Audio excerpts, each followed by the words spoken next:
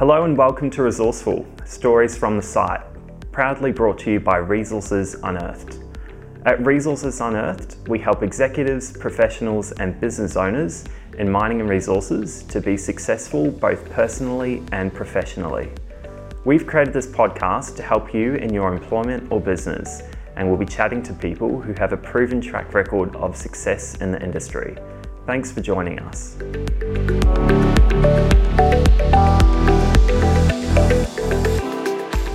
Today, we're joined by Julie Forrest, who works as a growth facilitator in the Australian Government's Entrepreneurs Program with delivery partner Deloitte.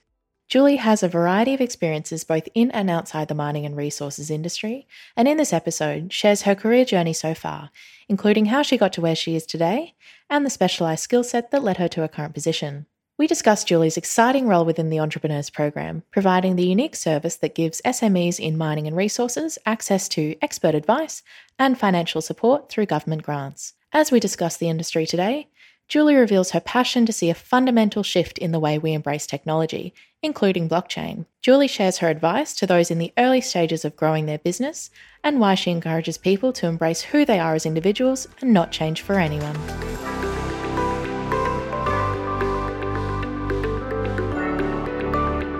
Hi, my name's Brett Cribb, Managing Director and Founder of Resource Unearthed. Welcome to Resourceful Stories from the Site. Today we're speaking with Julie Forrest, who works as a growth facilitator in the Australian Government's Entrepreneurs Program with delivery partner Deloitte.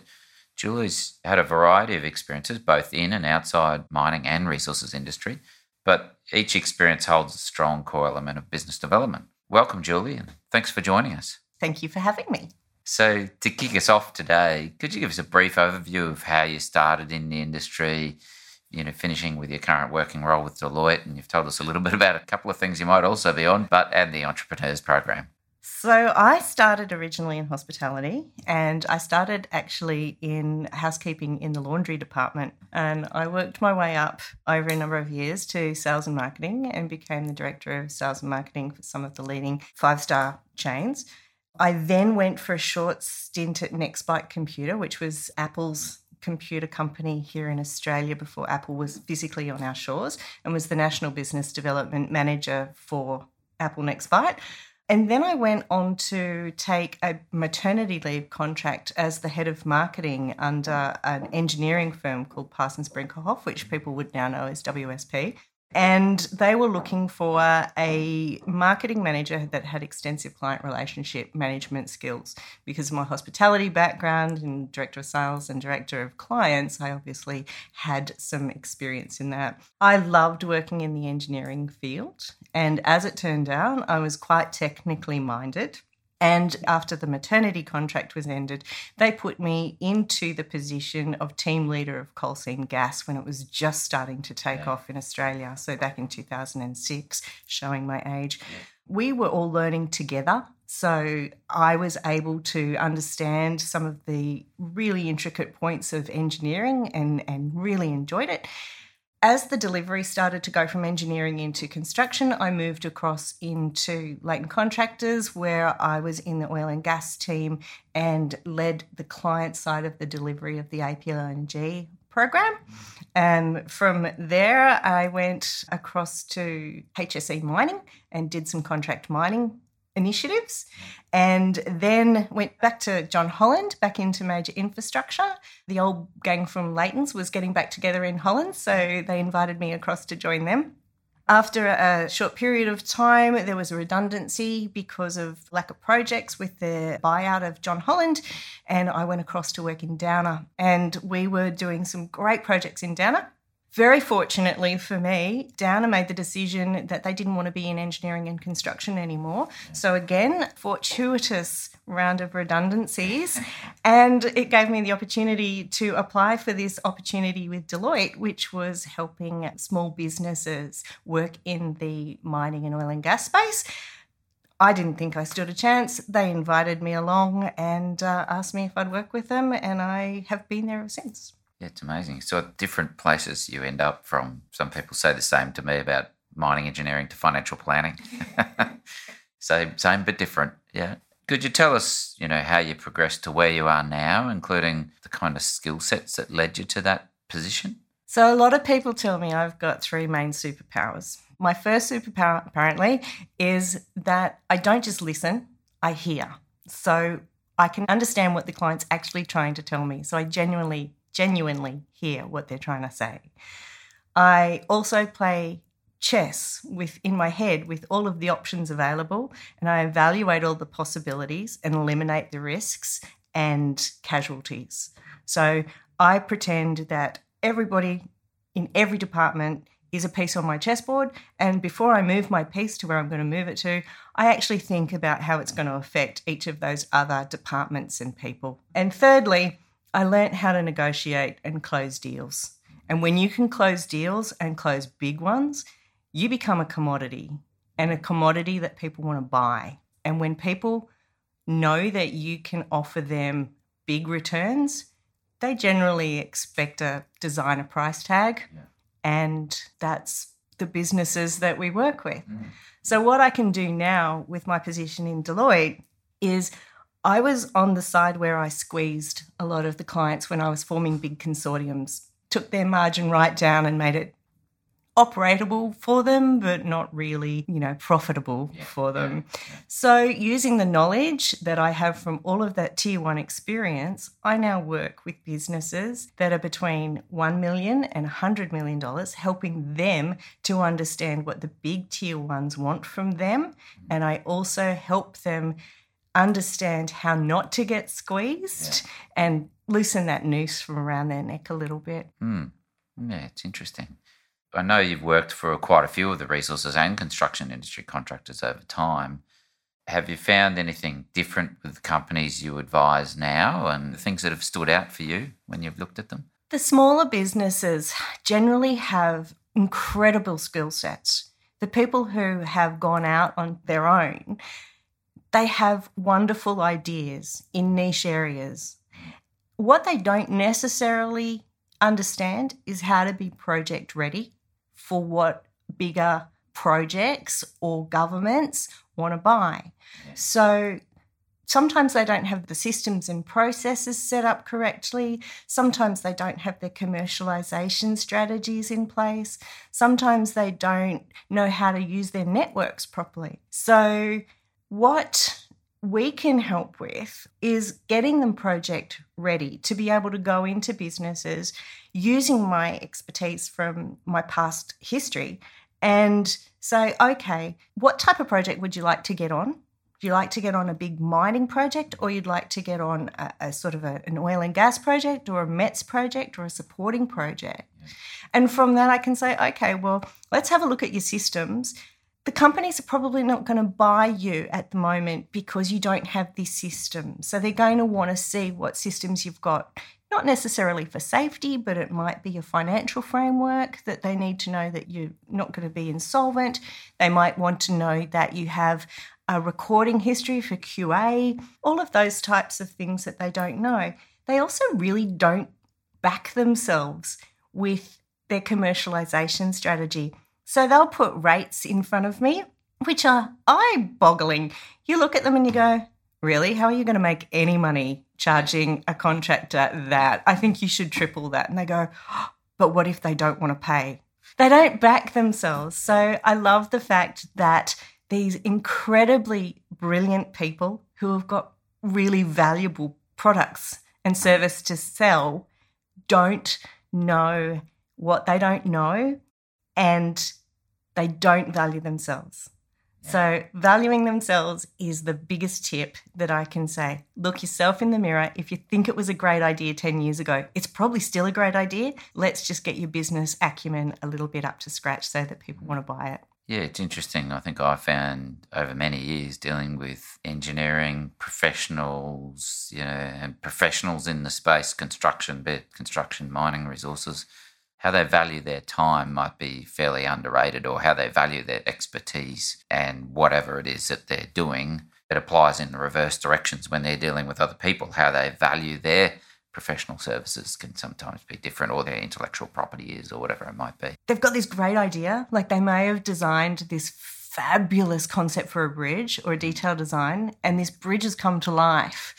And they go, oh, that's just my job. And it's like, no, you did this really amazing thing. Would you give yourself some credit? Yeah. It's just my job. Yeah. You were talking about negotiating and closing deals before.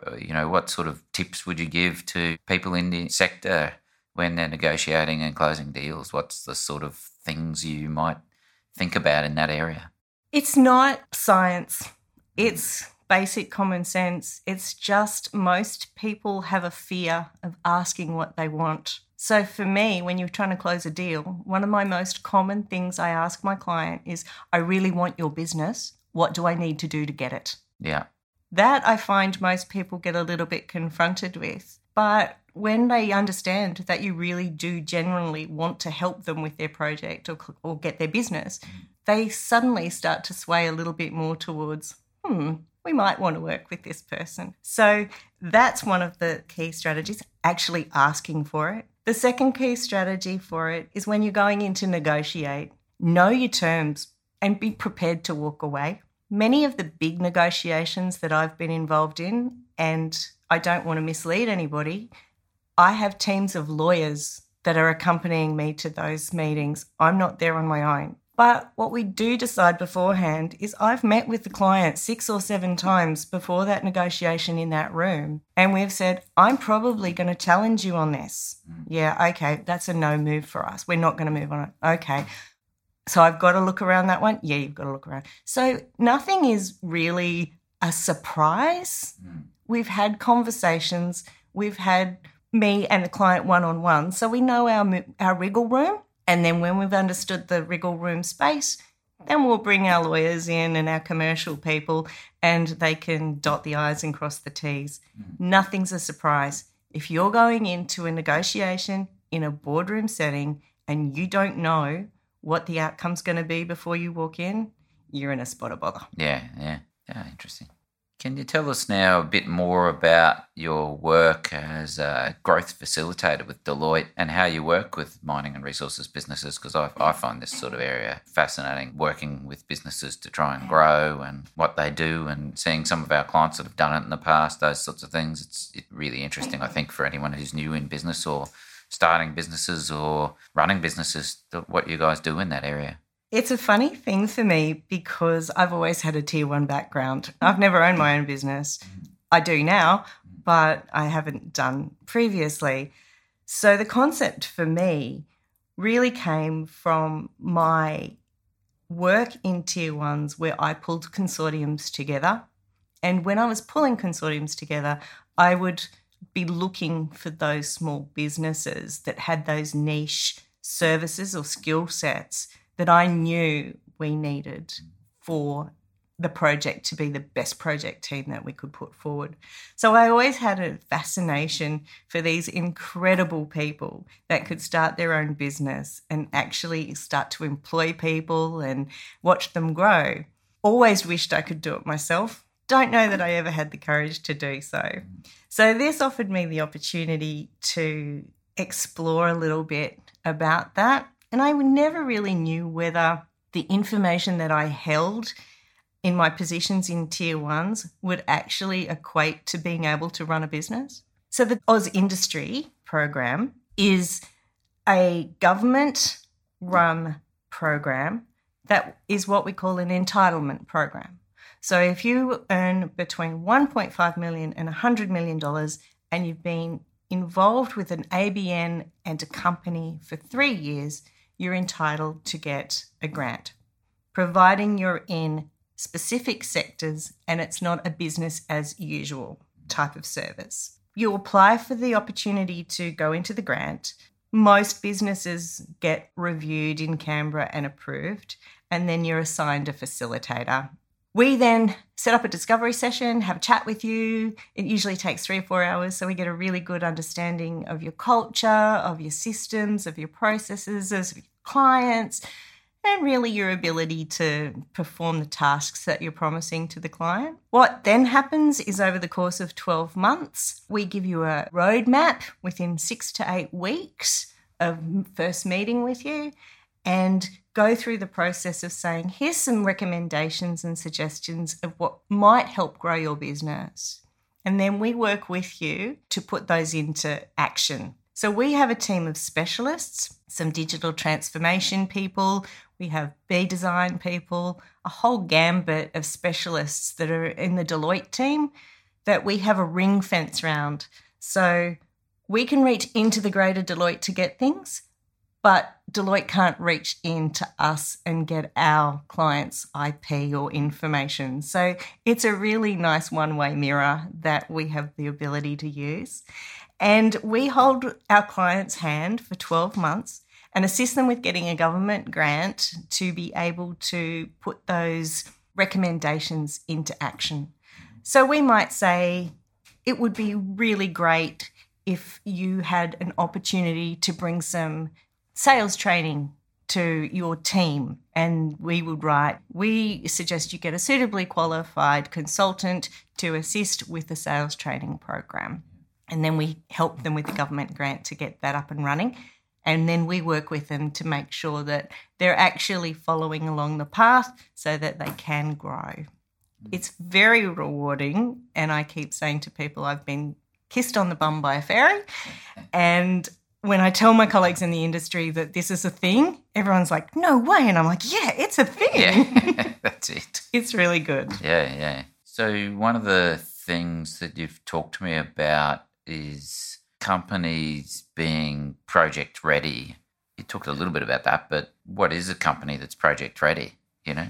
It depends on what the projects are, of course. Project ready could be anything from being financial to a company that has all of its QA sorted out, all of its safety, with the safe work method statements ready to go. It's ISO'd in its credential area. It's resourced up so that it's known the project's coming, so that if I ring them and say, hi, Brett, I need your team on board, you can say, yes, Jules, I've got 12 people ready to go. When do you want them? So actually having the capacity, the capability, and the willingness to be nimble and move when the project needs you to move is really what we refer to being project ready. It sounds easy, but it's certainly a challenge for businesses big and small. Yeah.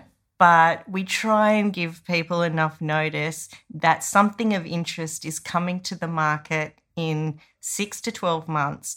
Think about what you need to do to get project ready. Yeah, excellent. So for our listeners out there that are in the early stages of a new business or small to medium enterprises, what advice would you give them? Culture is king. If you have a great culture and people want to work for you, that is 3/4 of your battle done. It's so important to have an engaged team and a team that trusts you, because if you have that, you've just invited innovation into your business. You listen, you learn, and you don't dismiss ideas.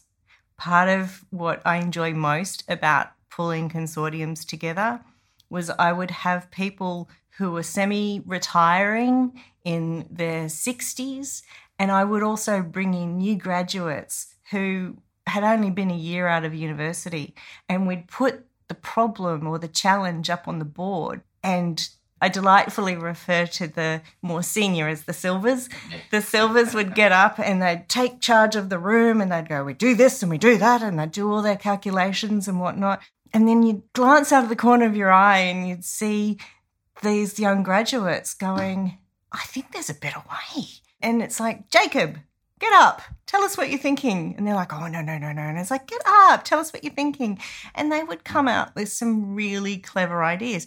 And my silvers would be sitting cross-legged, crossed-arm in the back corner going, that's a dumb idea. But then after a little while, they'd all warm together, and pretty soon the magic would start to happen. And that was because we liked to offer a culture that invited that. And when you invite that into your culture and everybody is a team player, then you have a really remarkable business. Yeah, that's right. It's something that's consistent for every business, and our business is no different to all of that. It's like getting the right culture, listening to people, sharing ideas and having people willing to doing that. And yeah, it's really interesting for any business, I think, all of those sorts of things. I had a wonderful boss who I would work for again tomorrow if I had an opportunity.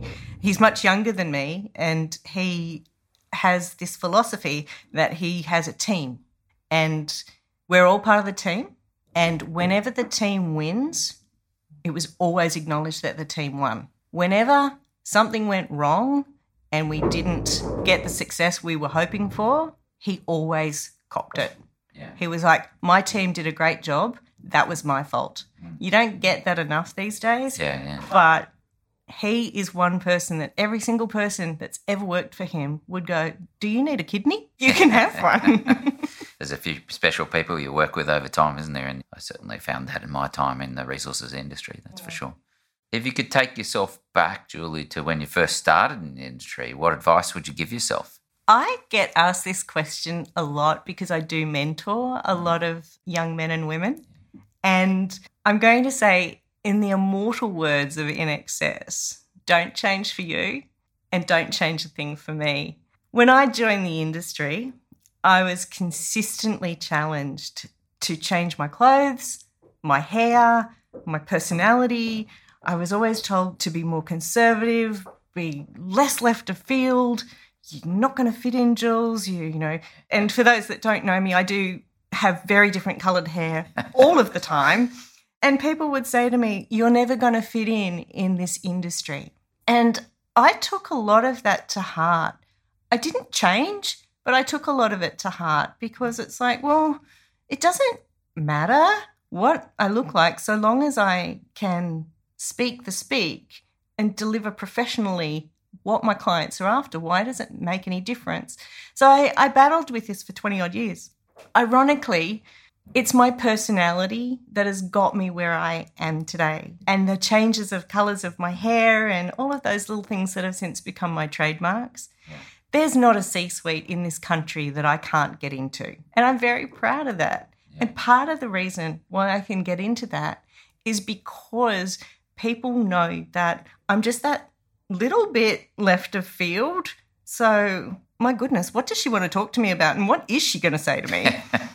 And then secondly, it's actually my brain and my knowledge of the industry and my knowledge of what my customers want because of my research that keeps that door open. It's a revolving door for me. I can walk in and out whenever I want. And that has been because I'm that little bit different. And my key message to myself or anybody who struggles with the challenges of trying to conform is be bold, be smart, and be you. There's no point being anyone but you, isn't it? It takes a lot of effort to be fake. It does. There's a lot of people that say fake it till you make it, and then there's a whole thing that's around fraud it till you rot it. So yeah, interesting. The other thing is thinking about the businesses you've worked with recently. Are there any trends or new concepts you found interesting lately? Any sort of themes in the industry you're seeing, or something about the future you're sort of interested in? So I'm going to insult most of the C-suite and say that we're supposed to be mining, not fossils. Our industry refuses, for whatever reason, to embrace technology. We look at technology, we talk about technology all the time, but no one will actually make that brave step to actually engage with technology. We only started using drones for survey about 6 years ago. Other industries have been using drones for surveys for 10 years. Even blockchain. Blockchain's fascinating, and I'm not talking Bitcoin. I'm talking true blockchain. A colleague in Brisbane who owns a very successful company, her company does blockchain on diamonds. So they have every chainage of every particular part of the diamond trail so that they can ensure those diamonds are not blood diamonds. Now, I've spoken to all of the big houses, Rio, BHP, Fortescue. I've spoken to them all directly. What are you doing about blockchaining your tyres? What are you doing about blockchaining some of the other commodities so that we can validate where this comes from, we've got it under control, Julie. Yeah, I don't think you do. Like, really, what are you doing about it? No, we've got it under control. Where you go to other industries and you say to them, hey, what are you doing with regards to blockchain? Like the racehorse industry, for example. They're like, oh, Jules, this is amazing. Let me show you. And they'll go on ad nauseum for 4 hours about all of the exciting technology strategies that they've got around being able to trace in what they're doing. So I have to question whether or not we as an industry are brave enough, courageous enough, talented enough, or technically minded enough to move into that space. I don't think we are. I think that the PMS, as we call them, the pale, male and stale, at the top of the rungs are not leveraging the opportunities because they don't understand. And if they stepped outside of their office for 5 seconds and stop looking at their P&L and start looking at how they could streamline and make things better, they would understand that technology can drive their outcomes faster. I also see some of this in some businesses where they start dealing with the big business and then the big business tries to take it all in-house and do everything themselves because they think they can do it cheaper.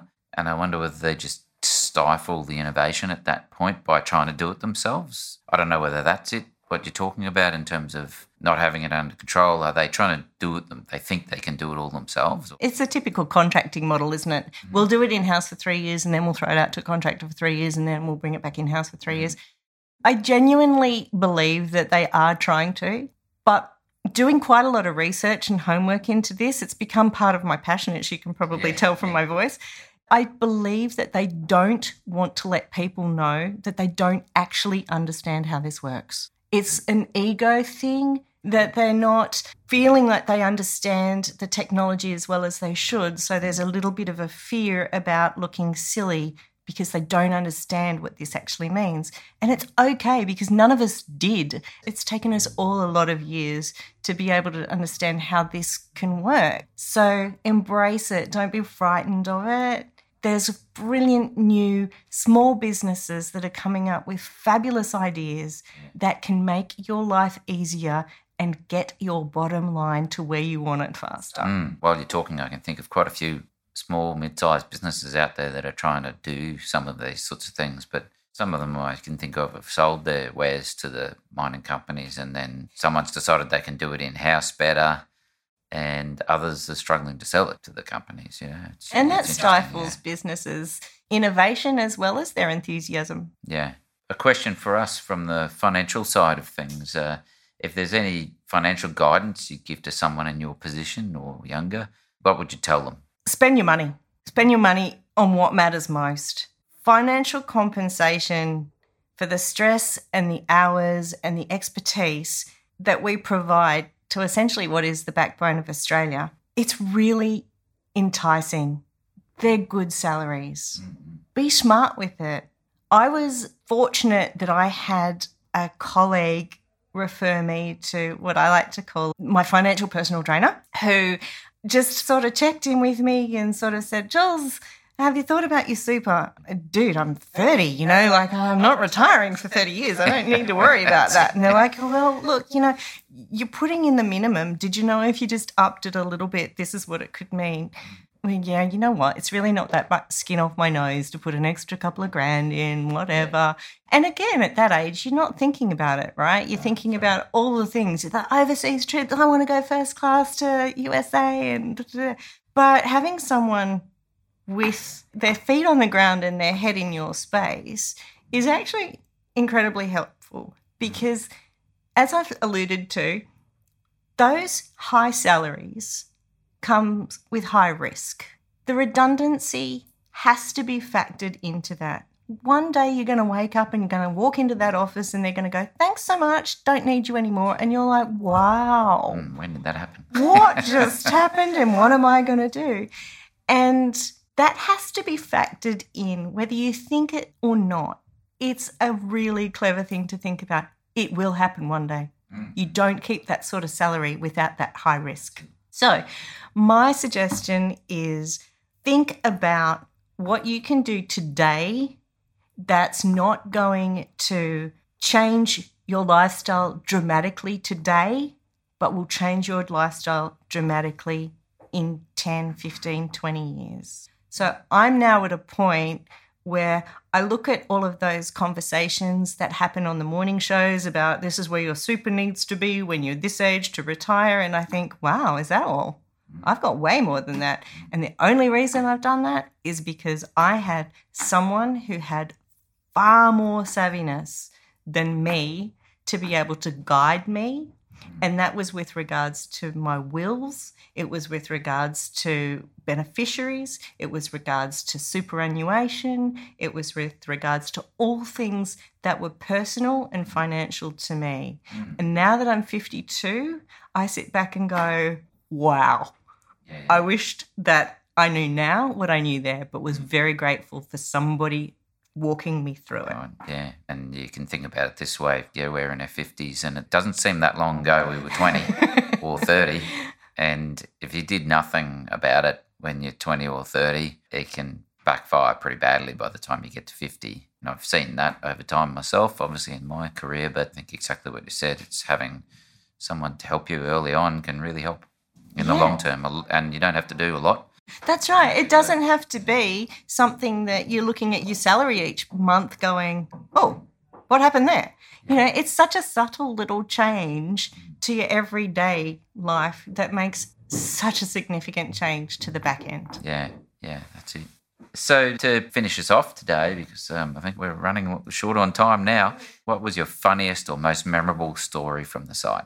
My most memorable is a little trick that we play on people who don't necessarily get out to site very often. And when we're staying in the camps, I'll use the Dysart Peak Downs camp, for example. It's probably a 20-minute drive. So you'd be at camp and you don't have breakfast and you'd say to everyone, all right, we need to rally outside, so we all need to go in to site together. So go back to your room, get everything sorted out, and we'll see you back here in the car park in 5 or so minutes.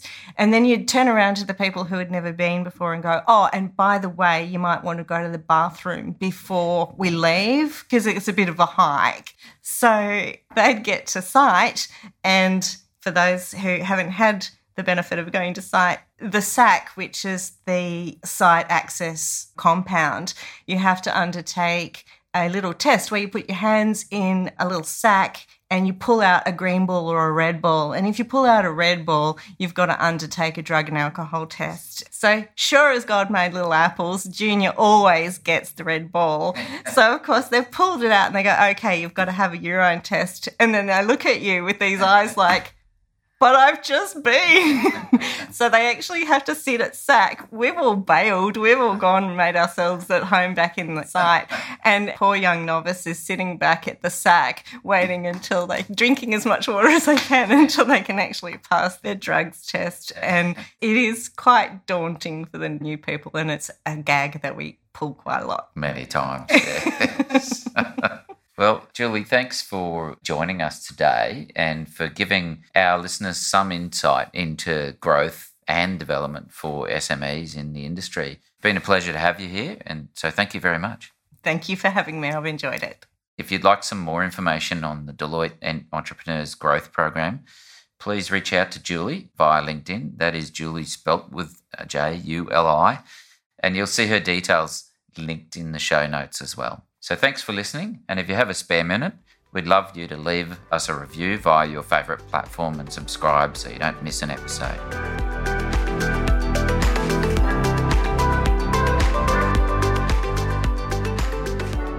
Thanks for listening to this episode of Resourceful, Stories from the Site. We'll be back in a month with more tips and insight from our other industry leaders. We'd love to connect with you. You can find us on all the usual social channels and our website, resourcesunearthed.com.au. Make sure to subscribe to our podcast on your favourite platform so you never miss an episode.